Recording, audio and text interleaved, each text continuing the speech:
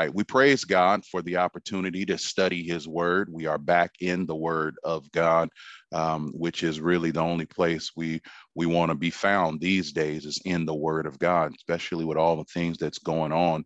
You need something to help you make sense of it. And you know what?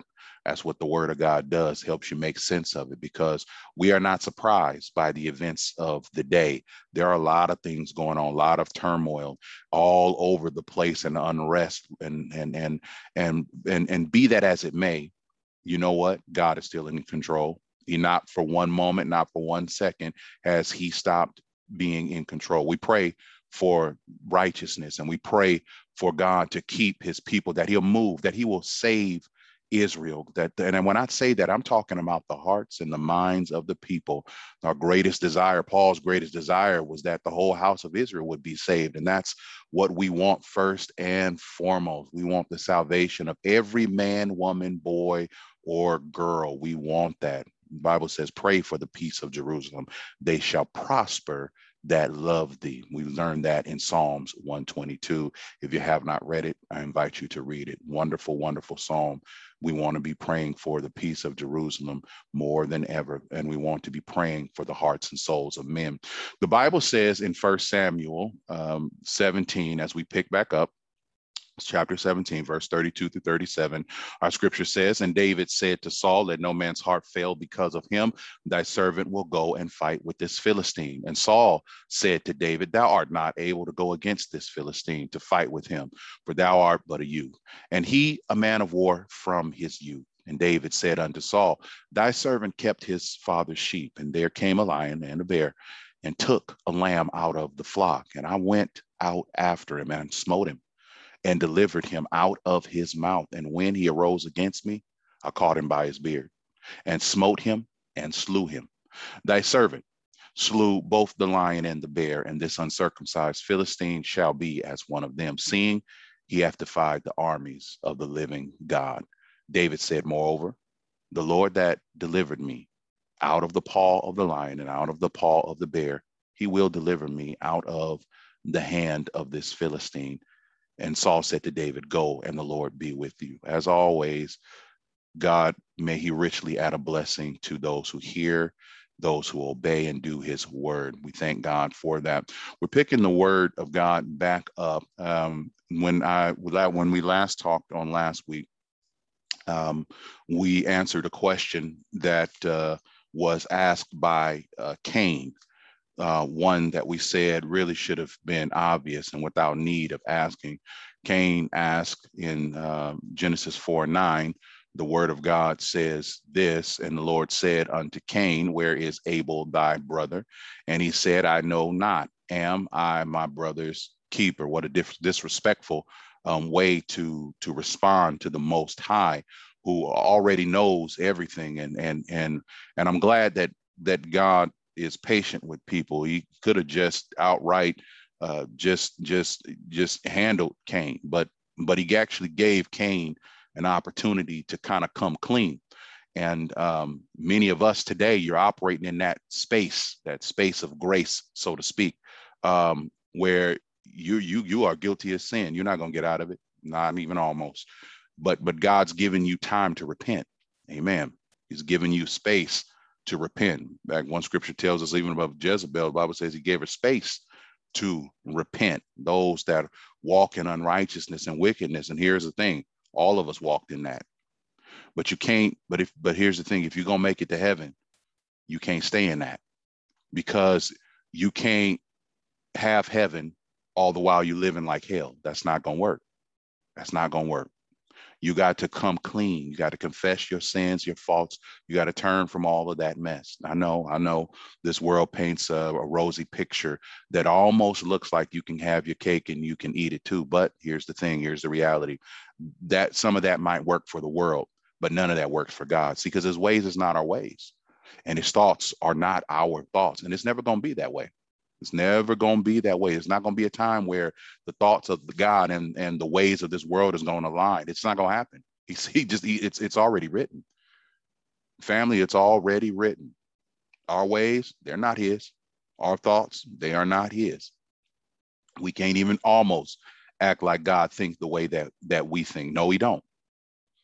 We can't even almost act as though God does things the way that we do them. No, we don't.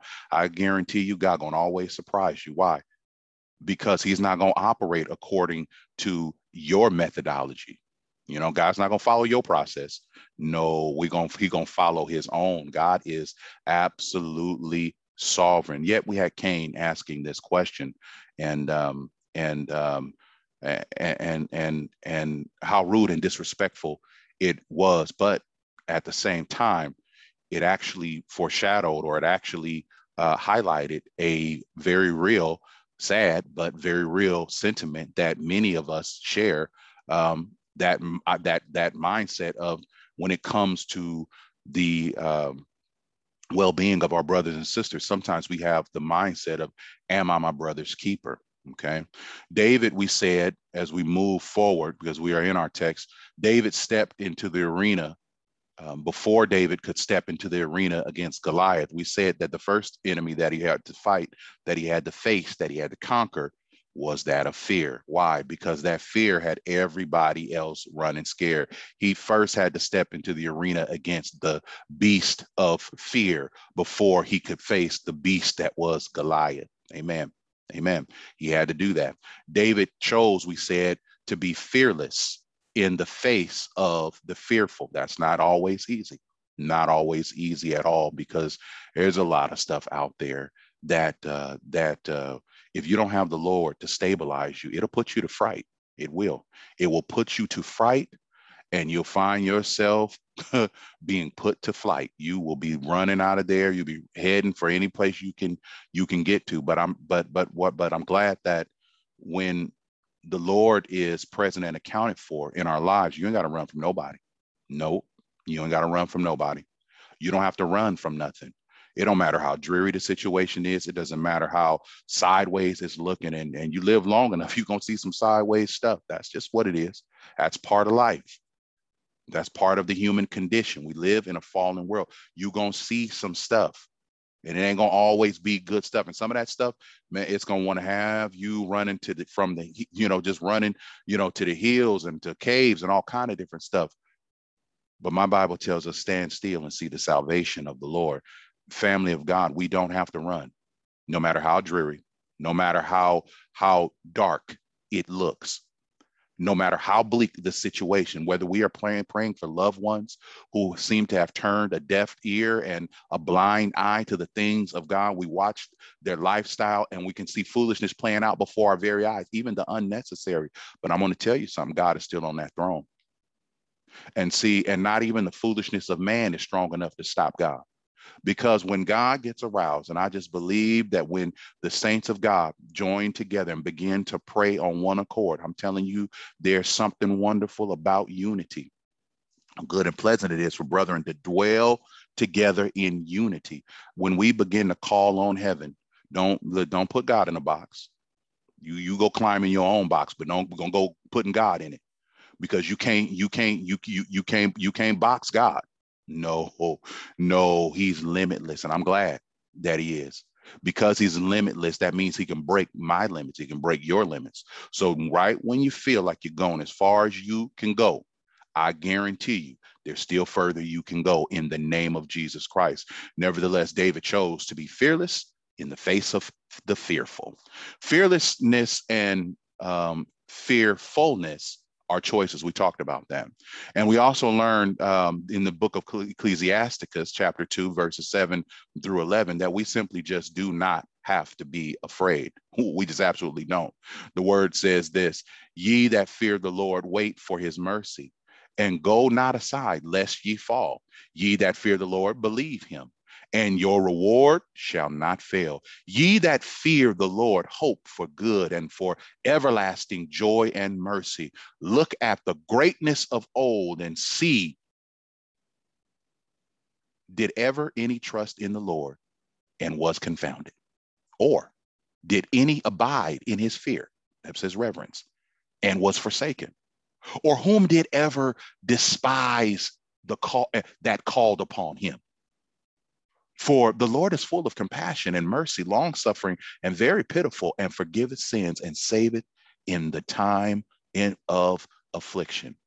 Now, we don't have to be afraid. And I don't know about you, but that word right there, that word of God tells it all just in a nice, neat package. You don't have to be afraid. I love how he said it. Anybody put their fear in the Lord, abide in his fear and in respect and his reverence is what that means. And then was somehow forsaken. Nobody was. Or those who put their trust in the Lord, were they somehow made confounded or put to confusion? Nobody was. God simply does not fail. David did this, we said, not on just behalf of himself. David did have to step into the arena against fear. We know that because fear, as we saw in the scripture, was the very thing that paralyzed all of the nation of Israel. Everybody else, when Goliath entered the battlefield, when he entered the fray, man, they were like, did you see this man? Have you seen this guy? They were stopped, everything. They even in the face of knowing what the reward was, we talked about that a little bit last week, that still wasn't enough to get them to overcome the shaking that was in their knees. They were just quaking in the boots, and they couldn't overcome it. That man had induced fear. And in order for David to do what he did, David had to run up against and do something about that fear. He had to square off with it. And we know from the rest of the story that that's exactly what he did. God allowed him to overcome all of that. But David didn't do that just for himself, but he did it on behalf of the people. And that's family, that's friends, that's acquaintances, and that is the stranger as well. The enemy needed to be stopped, we said, but the wrong type of fear, you know what it does? You know what it did? It paralyzed everybody else. And it still does the same thing. When you get the wrong type of fear, it'll stop you from making forward momentum, that progress that you need. See, the mission of God given to us is unto people. Okay. It's not to yourself. God doesn't give you a ministry for you to just be using you to go preach to yourself, you to go witness to yourself. No, come on. That's ridiculous. That makes no sense at all. And if that's you, it's time to come on out of that. It's time to come on out of the box that you have put yourself in and the corner that you have painted yourself in, where you don't give and you're not sharing what the gifts that God has put within you. No, you got to move forward. Amen. Because if you don't, that's the equivalent of the man who's given those talents, which is really a sum of money. And with that sum of money, with that sum of money, he went and buried it. He literally went and buried it. And you don't want that to be you. You don't want that to be you. But that's what happens when we get paralyzed and especially when we've got something to offer that God has given us and we don't make any kind of progress with it. We don't do anything with it. That is the equivalent of taking what God has invested in you and you not using it. So there grows no interest. It does nothing whatsoever. And when the Lord of the harvest, when the Lord comes back and he requires his return, you know what you're going to hand him? You're going to hand him the same thing that he handed you. You're going to hand and God all and it's not going to be enough. It wasn't enough for that man in the parable, and it's not going to be enough for you. No, God is expecting a return. God is looking for interest. You better hear what I'm telling you. God is looking for interest. Don't have you. It doesn't matter. Maybe you're not as young as you used to be. You can still share that word. You don't never stop. You don't retire. Ain't no retiring from the kingdom of heaven. Ain't no such thing as you put your time in and now you done. I don't care if you're 99 years old, going on 100. You still got a voice. You can still say amen. You can still lift up Jesus. And you know what? You can still do it no matter who is in your presence. And that's what we got. That's what we got to do. Amen. Amen. The mission that God gave us is unto people. And because it is unto people, guess what we can't have? We can't have fear of those people. If you are afraid of the people that you are sent to minister to, brothers and sisters, you're not going to get anything done. I'm not going to get anything done. I can't fear those same people that God sends me to. No, at a certain point, I got to know that as he said to Jeremiah, he's saying to me, be not afraid of their faces. Why? For I am with thee to deliver thee. Read that in Jeremiah chapter 1. Amen. Amen. No, we can't be afraid to those in whom God sends us to. because it'll always keep us from completing the mission, and we don't want to do that. Amen. Be reminded of Isaiah 51:12. Don't let it, listen, don't let it be too far from you. When you start to feel that fear and about going forward and little nervousness with stepping out and sharing your testimony, and it can be a little off-putting at times. It can be a little scary at times, and then it really can. But you can't stop there, because your God is greater and he's worthy. Everything that he's done for you, it makes him worthy of you pushing past to go forward. Isaiah 51:12 simply says it like this: even I am he that comforted you. That means he soothes you. That means he puts you at ease. That means he silences the voices that have made you afraid. He says, even I am he, not somebody else, him that comforteth you. Who art thou, that thou shouldest be afraid of a man that shall die, and of the Son of Man, which shall be made as grass? One scripture tells us all flesh is as grass. Don't be afraid. Don't be intimidated. The enemy wants you to be intimidated when it comes to sharing your testimony. But let me see if I can offer some words that might help you, especially if you have recently found yourself in a place, in a position where you actually have the opportunity to share your faith with somebody. Your testimony is your story. Whoever you sharing it with 9 times out of 10, they were not there when God did what he did for you. So why are you afraid of what they might say? Can they dispute it? They wasn't there. They don't know. So it is not like they can realistically even tell you with any kind of validity, no, that didn't happen. How do they know? They wasn't there. You just open your mouth and share the goodness of God. Don't worry about whether people gonna believe. Listen, faith is always the responsibility of the hearer. Do you hear what I'm telling you? Not the deliverer, not the person who delivers the message.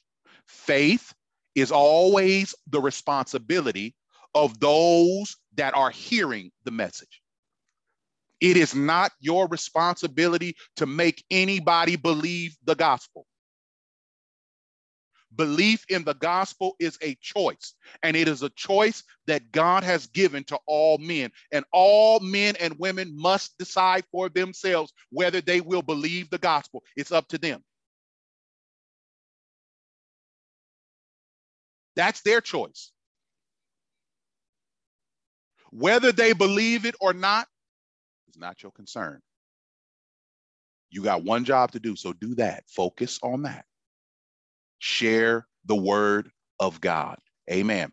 We asked the question, are we willing to push past on behalf of others, even if we don't personally know them? Because remember, David didn't just do this. He didn't just square off with fear and Goliath for himself, but he did this on behalf of family, friends, acquaintances, and strangers.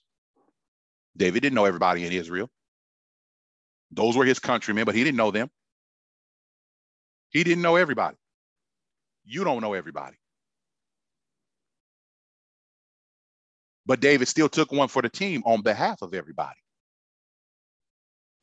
And we got to ask the question, are we willing to do that? Are we willing to push past for the greater good of someone else, especially where salvation is concerned? You know that they're not saved. You know that they don't know the Lord. But maybe you've had one too many conversations that then you care for, where they responded or showed themselves to have an aversion to spiritual things, and you kind of feel like, man, you don't need talking about nothing. They ain't gonna listen no way. Sometimes we get like that. That really does happen. But we can't afford to think like that, because we're not called to think like that. We're not called to live like that. We are not called to operate in that way. You got to remind yourself. I have to remind myself at all times When you feel the urge to just say, you know what, I'm done. I'm not even going to, I already know how this person's going to respond. I know they're not going to respond favorably. In fact, I'm more liable to get into an argument than to get into, any other type of conversation. I'm just not going, when you feel that way, and there are some people, family, friends, there are some people and especially and acquaintances and especially strangers, people you really just don't know. There sometimes there can be a point where you feel like that or you worry about that. But I want to tell you that greater is he that is in you.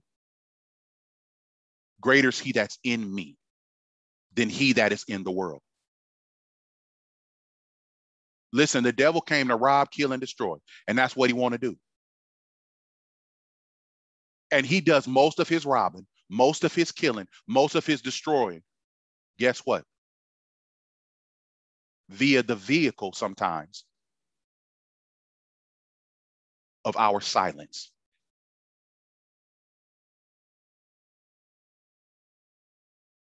Not saying anything.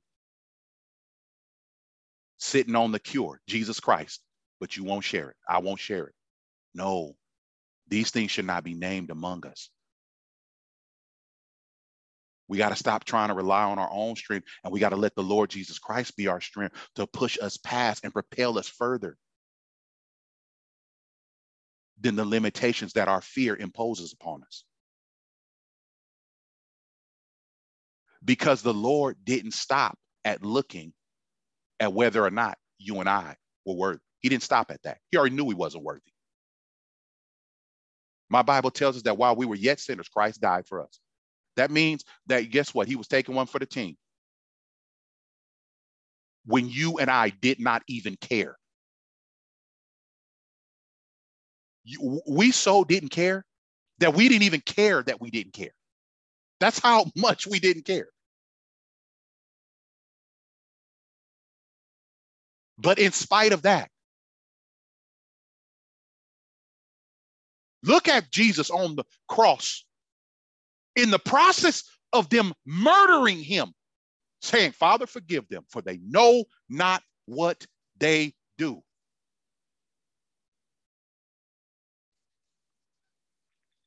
And if God kept going, even to the point, while that body that he created for sacrifice, they were in the process of murdering him.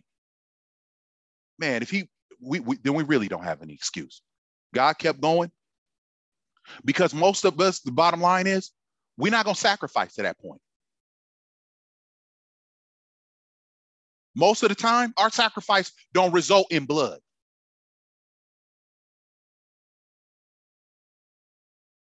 It don't always result in some extreme response.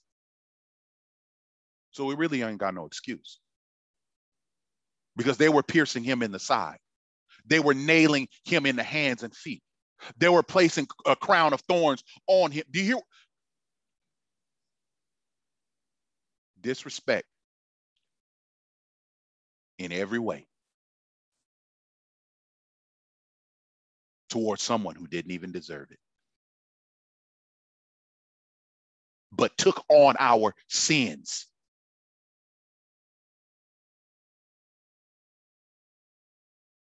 He hung on that cross to become a curse for us and the punishment of it. Bible says, "Cursed is he that hangeth on a tree." He was on that cross and he took on that curse. Everything that was all of us that we were guilty of, he took it on himself and paid the price. Now, you and I just don't, listen,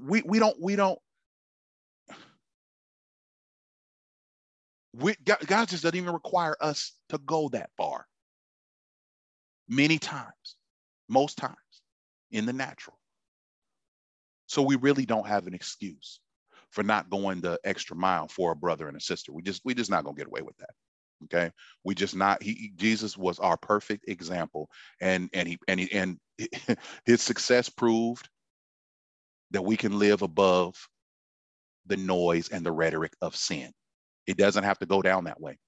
Your story, my story, does not have to end in tragedy. No, no, no. He went to a cross and he rose and he ascended and he is coming back. Why? So that we can rise in victory. Rise in triumph, not tragedy. Amen.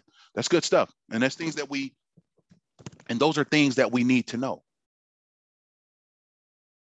Pushing past for the greater good of someone else, especially where it comes to salvation, it's going to oftentimes require us to push through and push past that fear. That's what David did. And we got to ask ourselves, is that something that we're willing to do? And if we are willing to do, are we willing to do it for a brother or a sister? And if we're willing to do it for them, how about for an acquaintance, somebody you barely know? And if you're willing to do it for them, what about a stranger? Somebody you don't know? See, what if the only prize was that of helping them to overcome their fears? And if that was the only prize to get, if there was nothing else to get out of it, nothing to be gained, the question is would you do it? Because David rose to the occasion so that the army that should have been backing him up, but was cowardly and cringingly hiding practically, David rose up so that they could rise up. Are you willing to do that?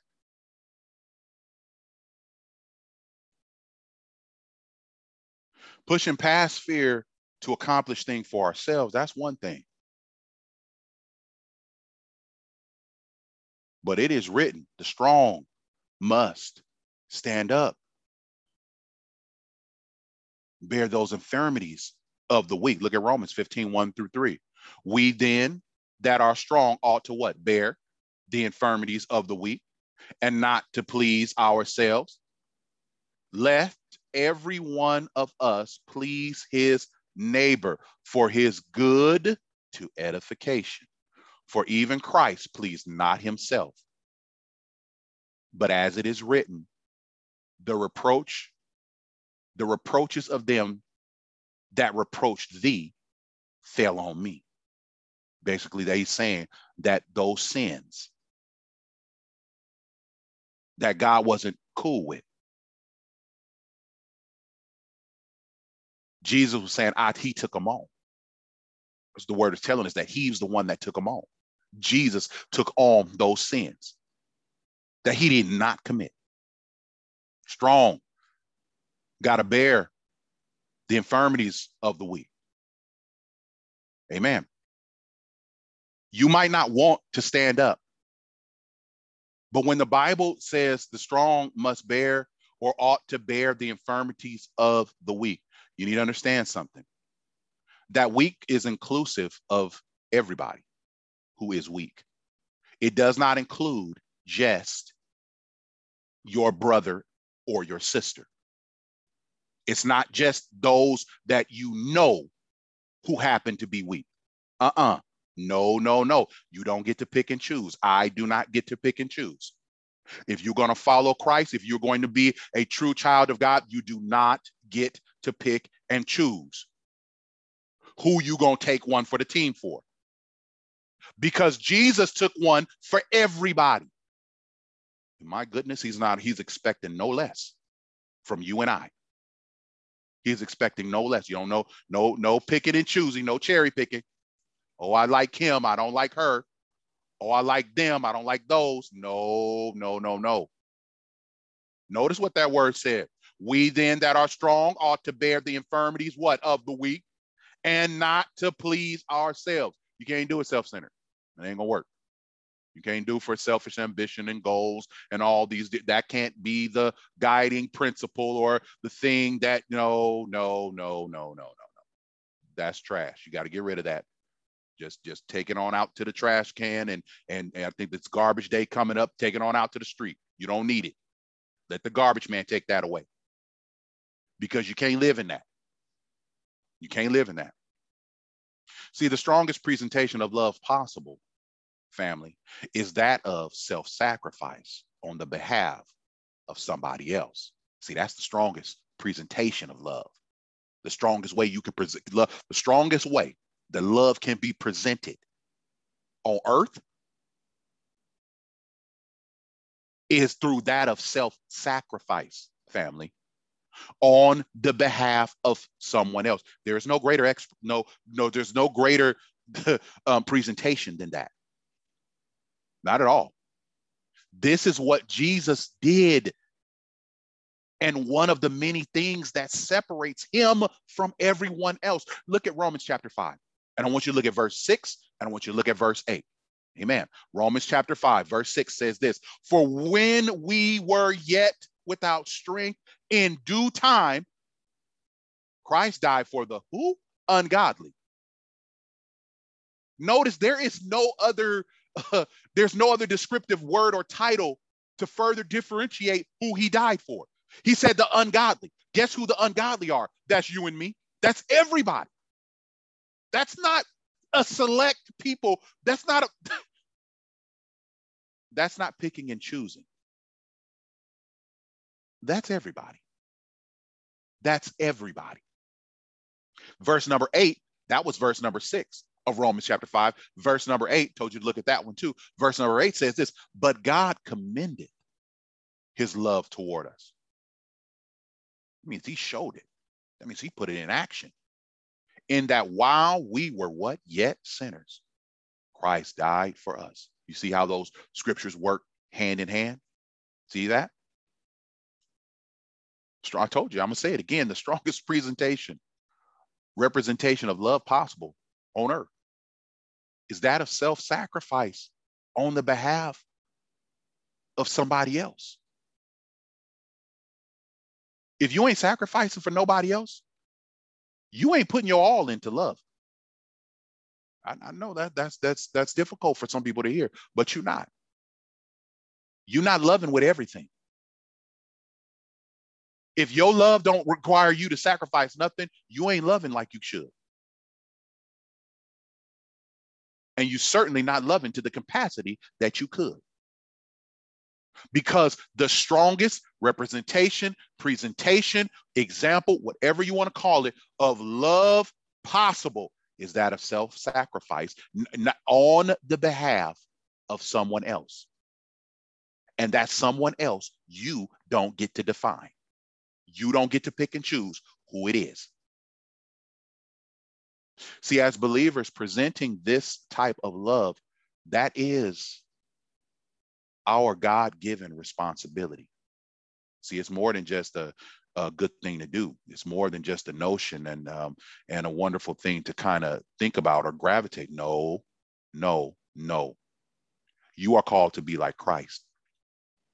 And that means you are called to be like him. I am called to be like him in every way imaginable.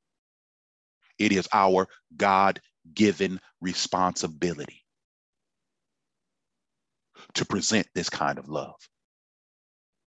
Yet, for as much as it is our responsibility given to us by God Almighty, it remains one of the hardest things for us to do.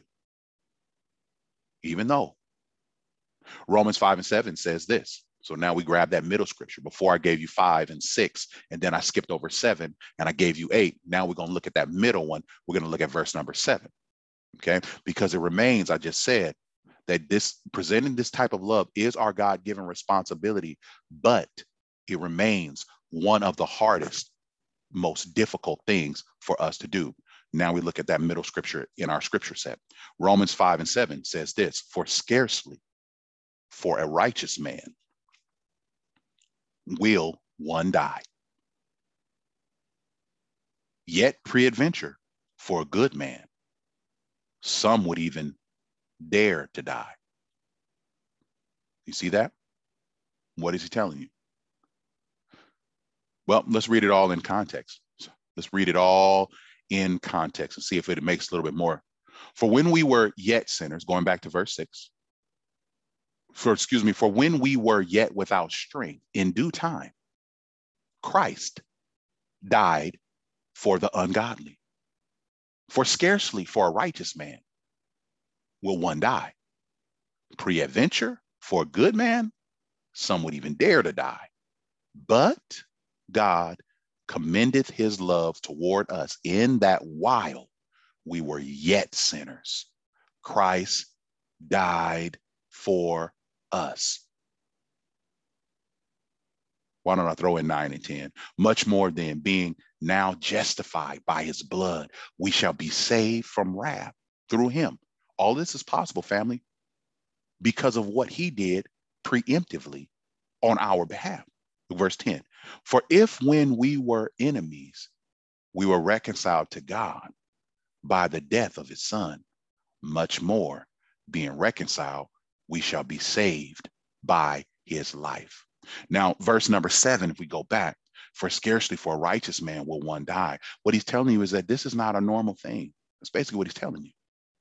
See, verse 6 tells us that when we didn't have no strength, in due time, Christ took one for the team. He died for the ungodly, and we fell in the category of the ungodly. And verse 7 is simply there to show you that him doing that was not a normal thing. Most people, what verse 7 really is telling is really the man of God, the apostle, telling us most people would not have done that. That's literally what verse 7 is telling you. For scarcely for a righteous man will one die.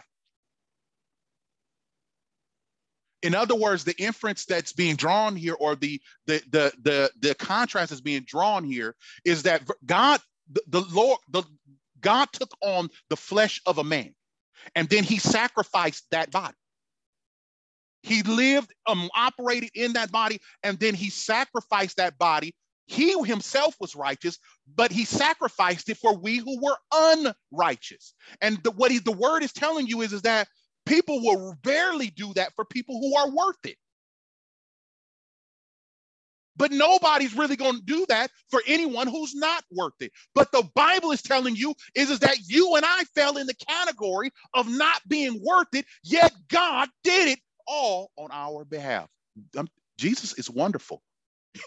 He's worth pushing past the natural fears and concerns and things that come to you that try to deter you. The devil is still a liar. And all he wants and all he's interested in is you becoming stagnant. Because why? He wants you to have the testimony of the man who was given the talents or the sum of money who did nothing with it but bury it. Then when the Lord comes, your conversation is the same. Oh, I knew you were a hard man. You reap where you reap and sow wherever it is that you want. I just didn't want to mess up, so I just held to what it is. I'm gonna tell you something. I'm gonna give it something straight. I'm gonna give it to you straight today. If you are a child of God, if you believe yourself to be a child of God, because I can't speak for you definitively, but I pray that you are, that you have obeyed that gospel. But let me tell you something. If after you have obeyed that gospel, you still at square one, you in trouble. You have a heart problem, ma'am. You have a heart problem, sir. And you better check yourself, because you probably not going to make it. Because you're walking away. If you still at the same level,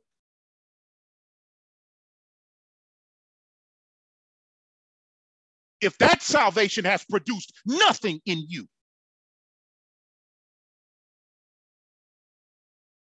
you won't share the word, you won't go the extra mile, you won't do anything. You just show up to church or show up online or whatever else it is. And all you do is eat, and get.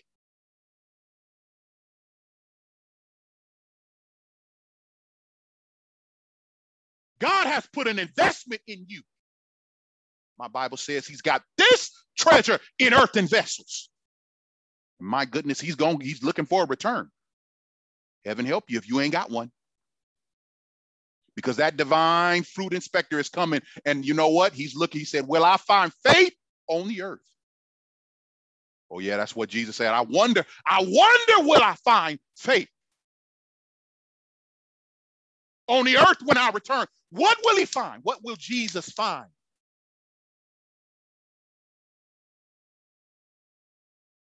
Make sure. One who is a child of God or claims to be a child of God and does not the work of God. Because faith without works is dead, being alone. One who claims to be a child of God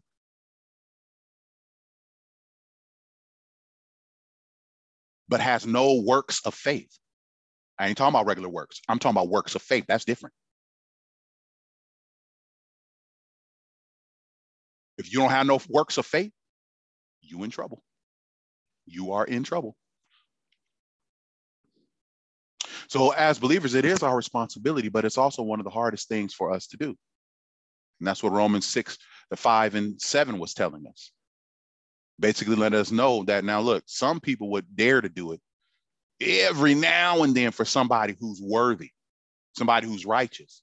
But what the analogy that he was trying to draw, or the contrast he's trying to draw, is that scarcely rarely happens for somebody who is worth it. It typically does not happen for those who are not worth it.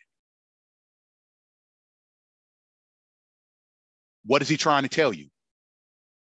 No one's going to go take one for the team for the rapist. Nobody's going to go take one for the team for the murderer. Nobody's going to go take one for the team for the embezzler and the liar and the cheater and the whoremonger and the adulterer and the fornicator. Nobody takes one for the team except for Jesus. Because my Bible says such were some of you. Oh, we had that. We had that testimony.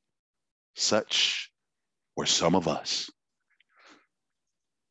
But you hear what that word says.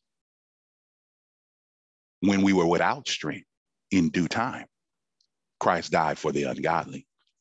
That's you and me. Don't listen. I know some of you been saved for a while.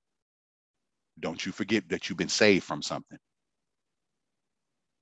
He didn't save you from perfection, meaning he came and picked you up while you was, no, you wasn't. You was messed up, just like me, just like him, just like her, just like them. He put up with your mess, my mess. He opened the door of salvation to us because we were not worthy. It's your unworthiness, my unworthiness, that qualifies you, makes you and I eligible for salvation. It's because we're not worthy. So don't let the devil try to hijack you thinking you got to get yourself right and all this other kind of stuff before you can partake in what God has. No, it's for those who can't get themselves right. It is the thing that will get you right. God will use that to make you right. If any man be in Christ, he's a new creature. This thing is not hard. This thing is not hidden. If any man be in Christ, he is a new creature.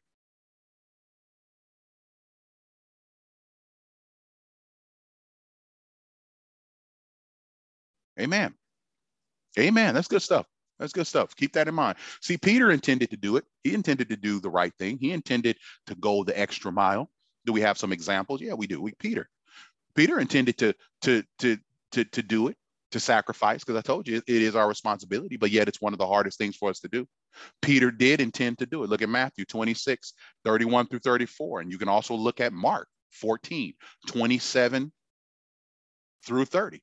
These are parallel accounts. And then you also have John 13:38, which talks about it yet again. Matthew 26:31-34 puts it this way. Then saith Jesus unto them, all ye shall be offended because of me this night. For it is written, I will smite the shepherd, and the sheep of the flock shall be scattered abroad. But after I am risen again, I will go before you into Galilee. Peter answered, look at Peter, watch this, and said unto him, though all men shall be offended of thee, yet will I never be offended. Look at God knowing more about us than we know about ourselves. Here comes Jesus talking. Jesus saith unto him, verily I say unto thee, that this night before the cock crow, thou shalt deny me thrice. Look at Mark 14. And look at verse 29 in that. But Peter said unto him, although all shall be offended, yet will not I. Look at Peter, good intentions. You got to love it. You got to love it. Would that we had such noble intentions concerning our Lord and Savior. Jesus telling you, you're going to be offended. And I want to talk to somebody for just a moment here. God's going to offend you. Oh, yes, he will. That word of God, it cuts. And when you've been living in darkness for so long, perpetrating darkness, when you're exposed to the light, especially being in darkness for so long, light is blinding. It actually hurts the eyes at first. And what hurts them until the eyes become adjusted to light. It hurts. It hurts. But once those eyes are adjusted to the light,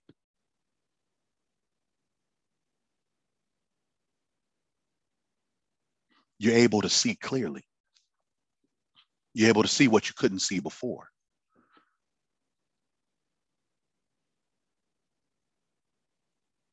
Peter intended to do the right thing, and the Lord told him, you're going to be offended. The way of God going to offend you sometimes. The will of God is going to offend you sometimes.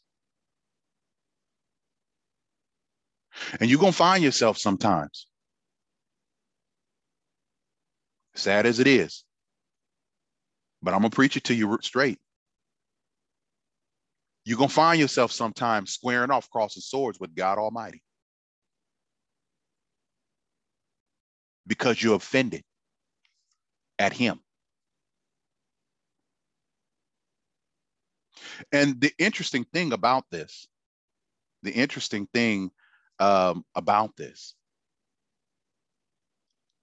that the word offended here really, if you get into it, really means to become filled with disgust or revulsion for something, but it actually means something more than that. It also means to trip and to stumble. The word of God, it means you're going to get tripped up. It's going to stump you, cause you to stumble. Because there are going to be some things that in the word of God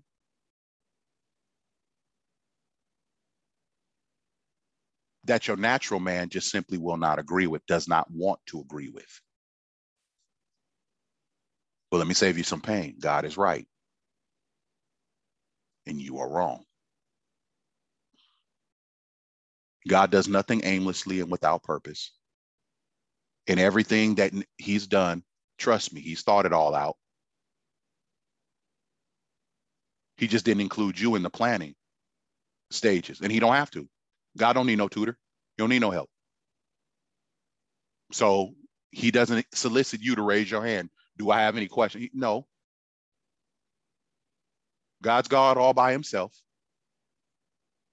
The counsel of the Lord, it's still, that alone still is going to be the only thing that stands. So when God gets to planning and plotting and mapping out the course and all these different things, and he's already done it before you ever got here. All the planning and everything, that was already taken care of.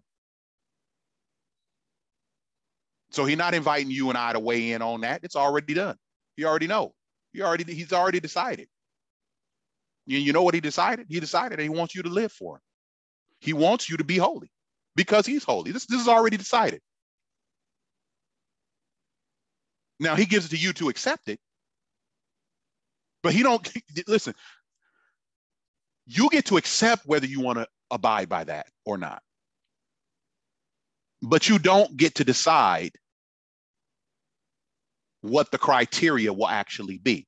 In other words, God defines the boundaries. You don't define the boundaries. God defines the boundaries. You decide whether you're going to operate inside the boundary or outside the boundary. That part is given to you.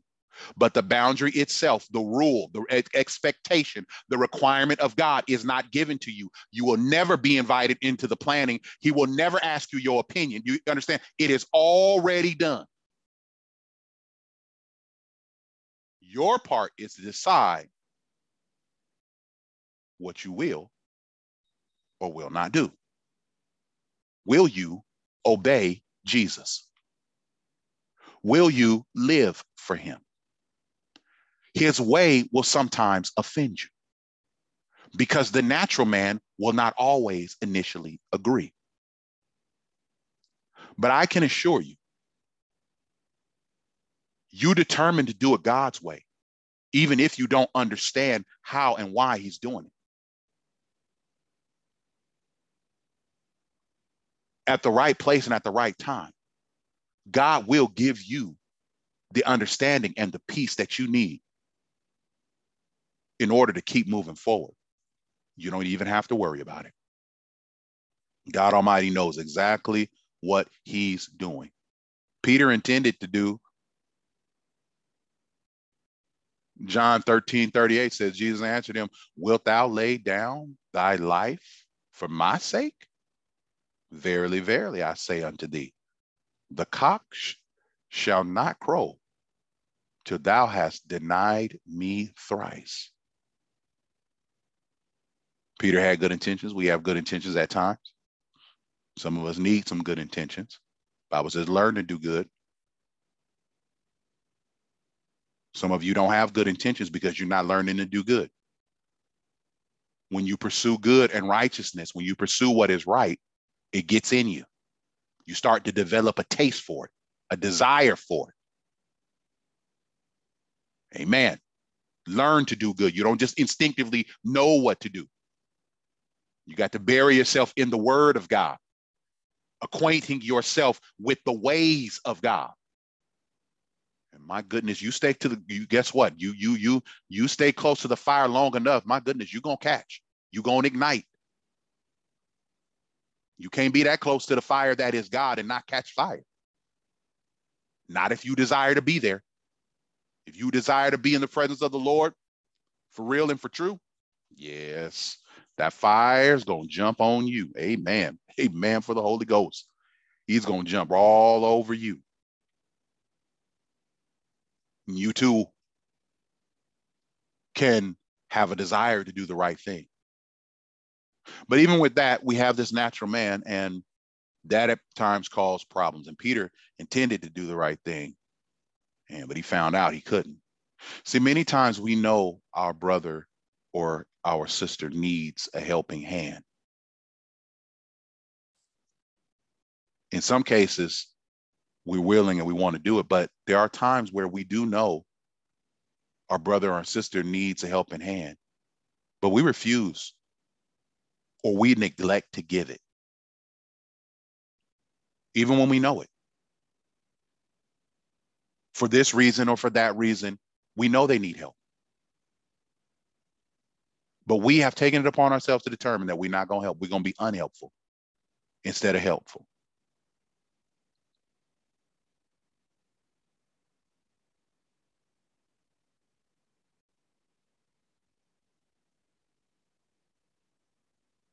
Unhelpful. Think about that for a moment.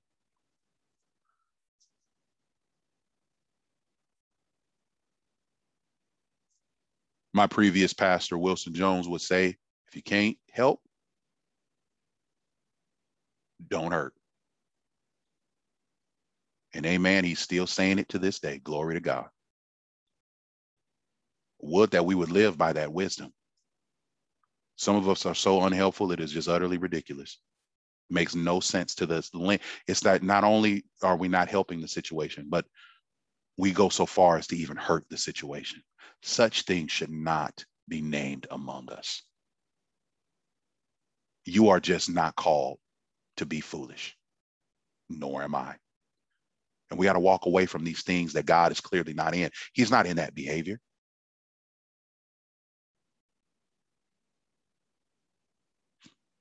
If you don't have nothing to give, don't make stuff worse. Creating conflict and drama and arguments and all kinds of different things where don't even, if you can't help, you can't help. Just sit down and be quiet. Wait on God till he gives you something that you can use to help.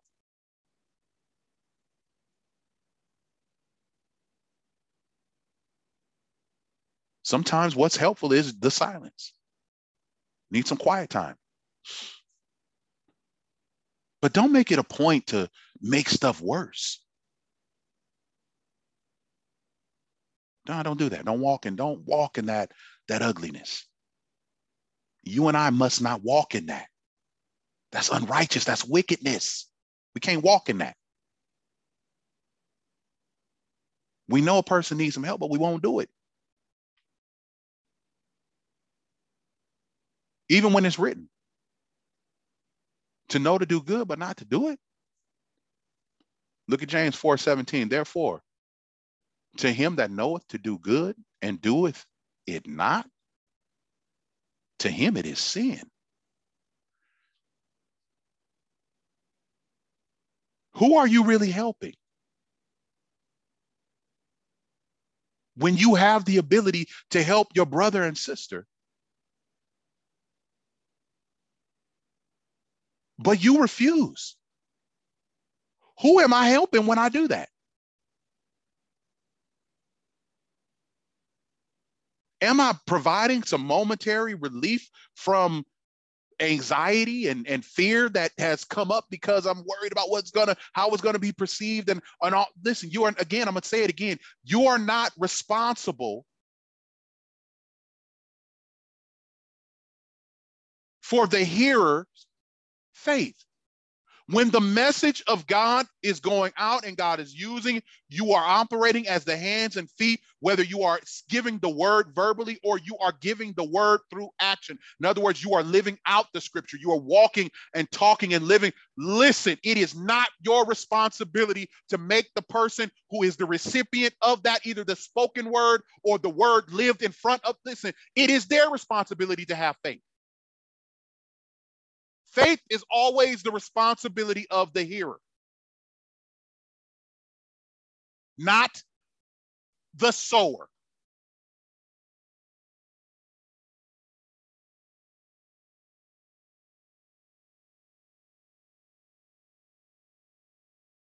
It's their responsibility. So when we decide that we're not going to do it, for whatever the reason is, and we know that that's the right thing and what we should be doing, I must say it again, it is written. James 4:17, therefore to him that knoweth to do good and doeth it not, to him it is sin.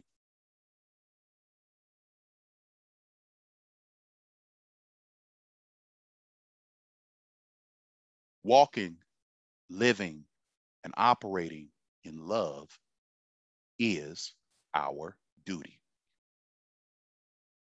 Our Lord and Savior, he who is both Christ, while at the same time he's God Almighty. Jesus said it this way. The Gospel of John, chapter 15, verse 13. Don't forget this. Greater love hath no man than this, that a man lay down his life for his friend.